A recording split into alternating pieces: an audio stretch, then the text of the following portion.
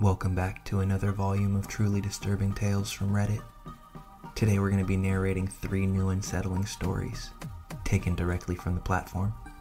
I encourage you all to sit back, grab a snack, and enjoy these terrifying personal accounts. Now, without any further delay, let's jump right in.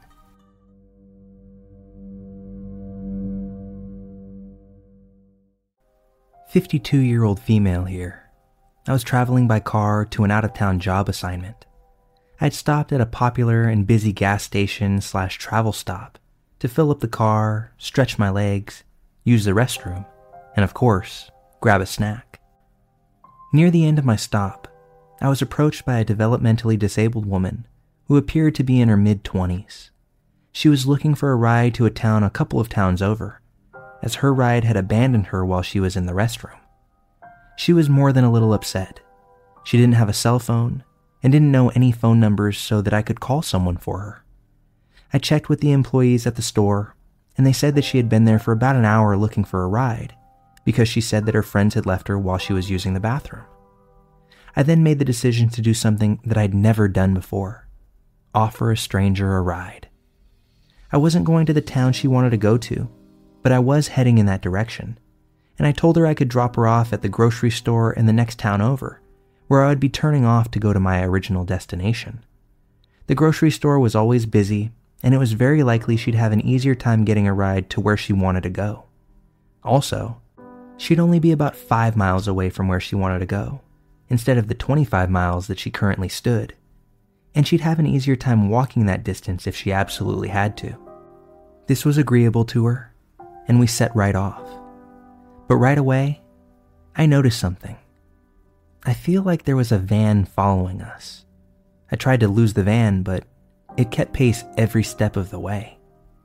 Meanwhile, the woman in my passenger seat wanted to play with my phone. I told her no, and that it wasn't a toy. It was for work, and then I moved it out of her reach. The van speeds up and starts to inch closer to us. The woman suddenly remembers her boyfriend's phone number and says that we need to call him right away. I can't use my phone while driving. This was in the mid-2000s, so think before CarSync or voice-activated operations. And I was approaching the outskirts of the business district of the next town, and there were plenty of signs that said no cell phone use while driving. I told her, "We're almost to the grocery store. We can call him when we get there." She becomes agitated and yells, "No, you have to take me home." I say, "I told you that I couldn't do that. I'm not going there. It's in the opposite direction of where I need to go, and I'm expected soon. We'll call him from the parking lot." She becomes more upset and visibly frustrated. All the while, the van is getting closer and closer. I pull into the grocery store parking lot. It's about 4 p.m. The store is adequately busy. I pull up in front of the store and ask for her boyfriend's number, but she can't remember it now.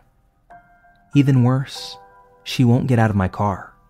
She's arguing with me, and the van begins to pull into the parking lot. There's a sheriff's deputy parked nearby, and I roll down my window and signal that I need to speak with him. He walks over and asks me what's going on. I tell him where I met the young woman and how she won't get out of my car, and under my breath, I tell him that I believe the van that is pulled in was following us the entire way here. The deputy tells the woman, "She brought you where you asked her to. It's time for you to leave her car now." She slowly gets out of the car, and I ask once more for her boyfriend's number, and she says, "You're crazy. I don't even have a boyfriend. Oh look, there are my friends now." And she points at that damn van. The deputy and I share a quizzical look, and he says, "Give me your contact info. I can delay them for about 20 minutes while I check their license and registration and lecture them about abandoning a special needs adult. You get out of here, and I'll check on you before my shift is over. And one more thing, don't pick up any more hitchhikers." I left and went on to my destination.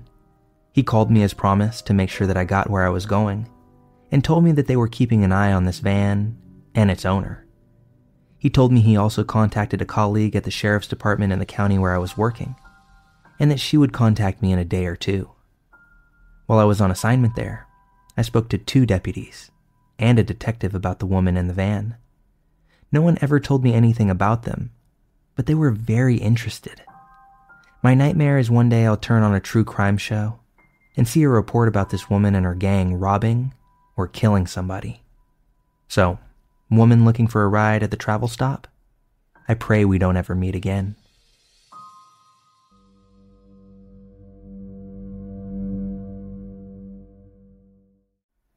My husband Jim and I own an antique business in a big old bizarre barn of a building. 5 floors, multiple other tenants, including a restaurant. Halloween fell on a Monday last year. We locked up the business at 5 p.m. and we went to an early dinner across town. We got a call from our security monitoring company at around 6:30. A motion detect on the lower level. Then another. We left dinner in a hurry, but figured it was probably a bird or a rat. We don't have rats at the building, but something like that. Maybe a cat. It's way too early for a break-in, after all. When we landed, I went inside the main level, upstairs, and disarmed the alarm, and began fumbling noisily with the keys and the big iron gate, one of many that separate the floors at night. Jim checked the perimeter outside for signs of a break-in, but nothing. Doors and windows all intact. No signs of a disturbance at all. Dusk had long gone at this point. The shadows had settled in and taken over. Just wardrobes loomed in the dark. Wardrobes and nothing more, right? I headed down below to the location of the alarm, trusting Jim would follow. I'm rather accustomed to the building after dark, so I just turned on my phone light, not the overheads, and walked around boldly like I owned the place. I looked in the corner with the motion detector. Nothing, just its red eye blinking mindlessly back at me. No rats, no cats, no birds yet. I turned and went the other way while Jim poked around a few aisles over. And that's when my eyes found it. Something laying conspicuously on the ground, something that we had not left there. It was a fucking burglary kit, sitting right in the middle of the floor. Bolt cutters, metal clamps, a fire extinguisher, just sitting there, waiting. I have never had a bigger case of sheer terror set down over me so fast. After all, there was no broken window or door, so whoever it was that this kit belonged to, he was still there, in the dark, with me. I hissed, Jim, please, please. And he didn't hear me. I literally couldn't scream. Just like in those stupid goddamn dreams, my voice stuck. Just me, the spotlit burglary tools, and a hostile presence lurking in the dusty shadows, watching while I whispered for someone to save me. Finally, 1,000 years, or maybe 10 seconds later, Jim wondered why I had taken root in the hallway and came to see for himself. He saw what I was frozen pointing at and said, "Oh fuck." We bolted out that front door to call 911 and wait as we abandoned the building to the burglar. An eternal 5 minutes later, and the police finally show up. Initially, they were pretty unimpressed with our find of the bolt cutters and crowbar, until we pulled up the security footage that revealed the actual horror. The face of my new sleep paralysis demon. So this guy, as is obvious, he's built like a lean, mean brick shithouse. He'd crouched on a landing behind a bookcase when we closed, and watched me and my staff lock up. He bided his time. Then, as calm as could be, he walked out and went to the men's restroom in the hallway downstairs. That area isn't set for motion detect for a variety of reasons. He spent a while in there moving around with the door open. He constructed the mask using one of ours and a fake flower wreath to hold it up. He looked right into the camera barefaced, and then put the mask on.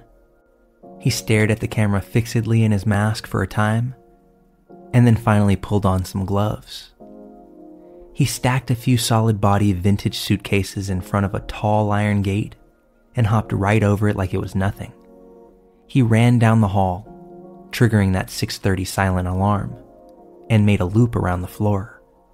He ran back into the hall and moved a ladder to hop back to the other side of the gate, and bizarrely, just repeated this whole thing a few times. Then he went to the basement, wormed his way over a 15-inch gap over yet another iron gate, back to the hall again, staring right back into the camera once more. Lather, rinse, repeat. He was moving fast, up and over, back and forth, upstairs and down, parkour style almost. Then he got the tools out and peeled apart one of our steel lock boxes with the crowbar and stole a handful of our keys to access showcases. At about this point... Buenos dias, world, from the San Diego Zoo Wildlife Alliance. I'm Marco Wendt. And I'm Rick Schwartz. And we're your hosts for Season 3 of Amazing Wildlife, a show from iHeartRadio Ruby Studio and the global conservation organization behind the San Diego Zoo and the San Diego Zoo Safari Park. Listen as we dive into the efforts here in San Diego and spotlight the heroes working worldwide to care for the species you know and love. Listen to Amazing Wildlife on the iHeartRadio app, Apple Podcasts, or wherever you get your podcasts. He heard me fumbling with the gate and keys upstairs. He ditched the stolen keys and tools and hid, watching me while he waited in the dark. We exited to call 911, and he ran back to the basement. Now, in the basement, there is access to a dirt tunnel that circles the perimeter of the building. He broke that door open and entered. Spiders the size of dinner plates awaited him in there. He had no light. It's muddy and dank. It's, in a word, terrifying. There's a tiny exit hatch if you take multiple turns and walk the length of the tunnel. That hatch dumps you into the busy kitchen of a restaurant, whereupon one would need to stroll past the line cooks, out into the restaurant proper, and then one could leave through their front door, plastered with mud, which does leave tracks, speaking from experience. When we went to the basement, there was this clear entrance into the tunnel, but no exit tracks. No muddy footprints, nobody walking out on the restaurant cameras, and the cooks, they noticed nothing. Reviewing the footage, timing it all, tracing his path from camera to camera, and searching the building carefully took hours. By the end, all of us, including the police, were starting to lose our collective cool and freak out. There was no chill even when the guys with guns were rattled. After all, where the did the intruder go? Jim and the two officers had no choice but to walk the dirt tunnel. The cops took one look in and were like, absolutely not. Jim insisted, and so they made him walk point. The group made it about halfway through the tunnel before the cops decided that they had gone far enough and turned back around. Jim got the okay from them to board up both ends of the tunnel, which he did, solidly. And thus, the story ends. The security footage was spread widely, but we got no useful leads despite the decent face shot. Did he indeed crawl out the hatch into the busy kitchen and stroll out past the cooks, leaving not a trace of mud behind? I suppose. We got no suspicious smells coming out of the tunnel in later weeks and months. And to be clear, if he were stuck down there in that tunnel, he'd be long gone by now. We've only unboarded that room one time in the last year, and that was to deal with a burst water pipe just a week ago. Once the cleanup work is done, Jim and I will walk to the far end of the tunnel together for some sense of closure. I've already vowed to myself, though, if he is dead down there, I'm using his skull as a Halloween display this year.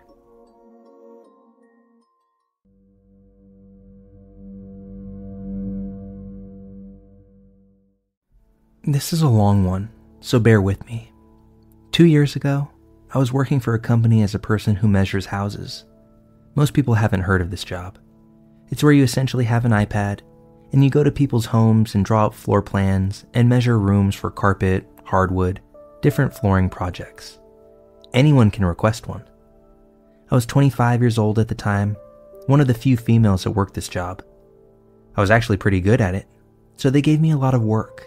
And I usually hit between 10 to 14 houses a day, driving all over multiple towns. This house was my last house of the day, in the middle of nowhere, and I was exhausted. When I got there, I was incredibly annoyed because the customer wasn't home and was late for his own appointment. 10 minutes later, he pulls up right next to my car. A middle-aged man, balding, wearing a normal office job attire with a tie and everything. He seemed a bit awkward, but was apologetic nonetheless, and let me into his home. Upon entering, the house was unbelievably spotless and organized. Minimal furniture, and it smelled like cleaning supplies. This alone didn't strike me as odd at first, beyond the fact that he was a guy and he was that clean. He also had 2 cats lounging in the living room. He first started acting weird as I was directed to the first bedroom. He mentioned, "Wow, my cats love you. They don't take to strangers like this usually." But his cats didn't move or come anywhere near me. I just nodded and smiled while I got to work scaling out the master bedroom on my iPad. He started inquiring about the electronics I was using. "Do they keep track of where you are on that thing?" Immediate red flag. "Yeah, and my boss knows how long each job should take based on the scope of work. It's incredible technology." I lied without missing a beat. He agreed that it was amazing. "Be careful. Don't touch the gun on the nightstand. It might go off," he chuckled. Talk about immediate spine chill. I looked up from my iPad and, sure enough, there was a handgun right there on the nightstand. I knew instantly that I needed to behave like nothing that was happening was triggering any alarms for me. He directed me to the second bedroom, and he said the exact same thing, warning me of the gun on the nightstand that indeed was right there. This was the moment I knew I was in danger. At first I thought it was just my anxiety around guns, but at this point, the tension building between us was undeniable. There were only 2 bedrooms on the scope of work.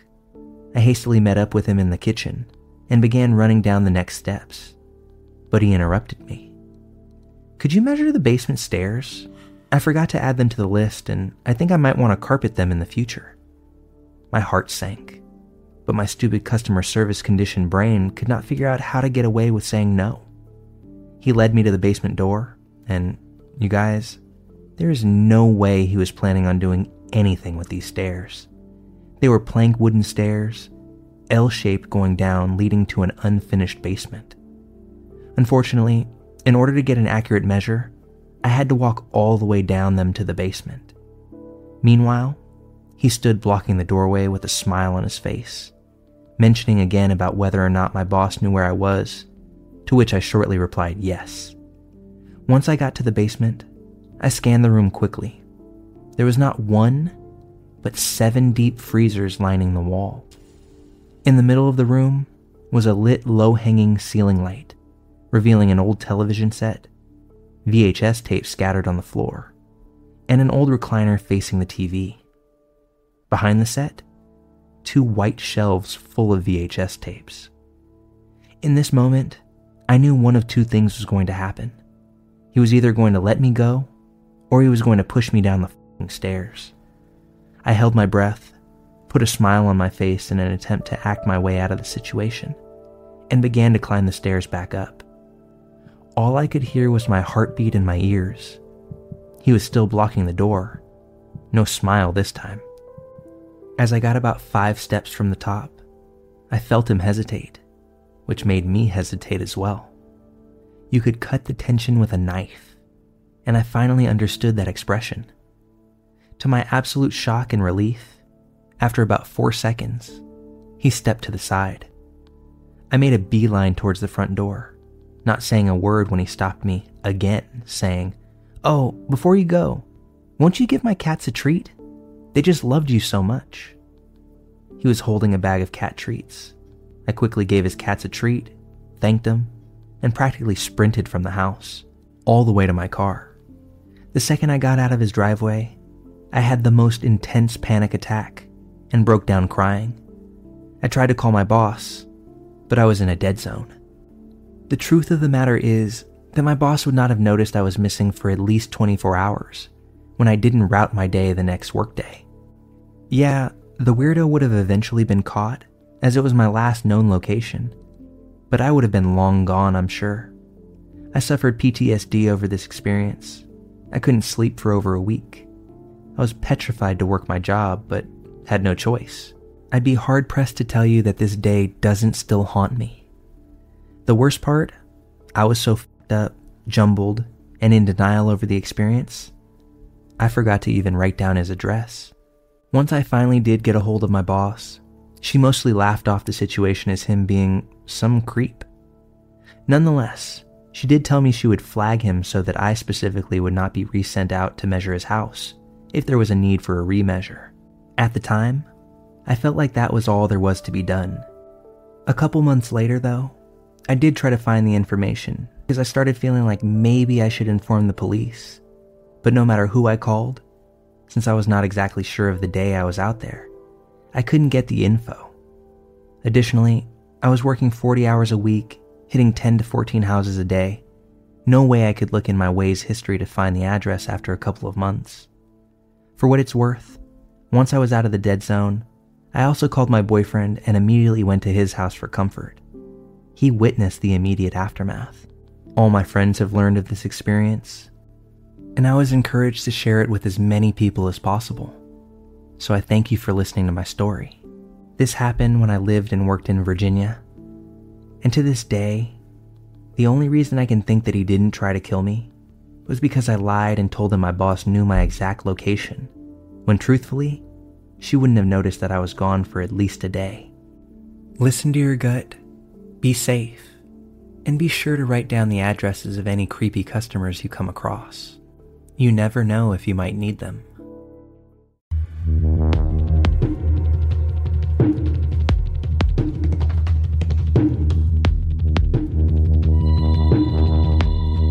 Buenos dias, world, from the San Diego Zoo Wildlife Alliance. I'm Marco Wendt. And I'm Rick Schwartz. And we're your hosts for Season 3 of Amazing Wildlife, a show from iHeartRadio Ruby Studio and the global conservation organization behind the San Diego Zoo and the San Diego Zoo Safari Park. Listen as we dive into the efforts here in San Diego and spotlight the heroes working worldwide to care for the species you know and love. Listen to Amazing Wildlife on the iHeartRadio app, Apple Podcasts, or wherever you get your podcasts.